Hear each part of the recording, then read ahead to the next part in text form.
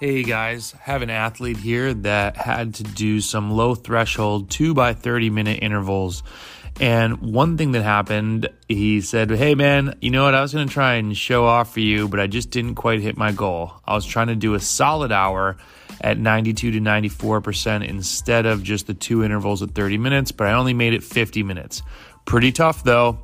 So I love the effort here, and reducing the rest interval is a great idea over time. Because remember, if you really think basically about training, you want to increase your duration at the same watts, you want to increase your watts, you want to reduce your rest time between intervals, or you can also do your intervals later in a more fatigued state. So ride 2 or 3 hours and then do the intervals.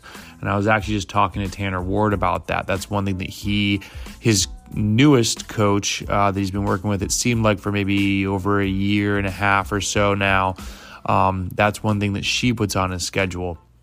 And one thing I said though, so I love this effort, but think of it this way.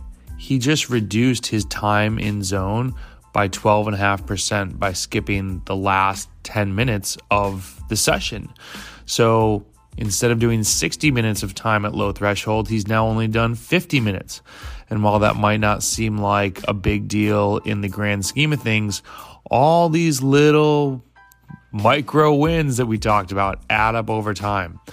Also, that last 10 minutes is when you're going to get the most important work done. So not only did the time in zone get skipped, but the most important time in the zone got skipped. Sometimes you're doing the work to then go do the work.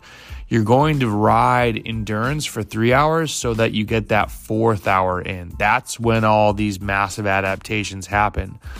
So for the future, at minute 45, let's say if he tries this again, take the 5 minutes rest and then finish the last 15 minutes. Don't just pack it up and go home and say, oh man, look at me, I did 1 by 50. No, the assignment was 2 by 30, and the time in zone is one thing that we really want to pay attention to. Ashton Lambie talked about this in that podcast. So I really like the effort. I like the idea, but sometimes you need to remember what is the goal at hand. And this one was time in zone.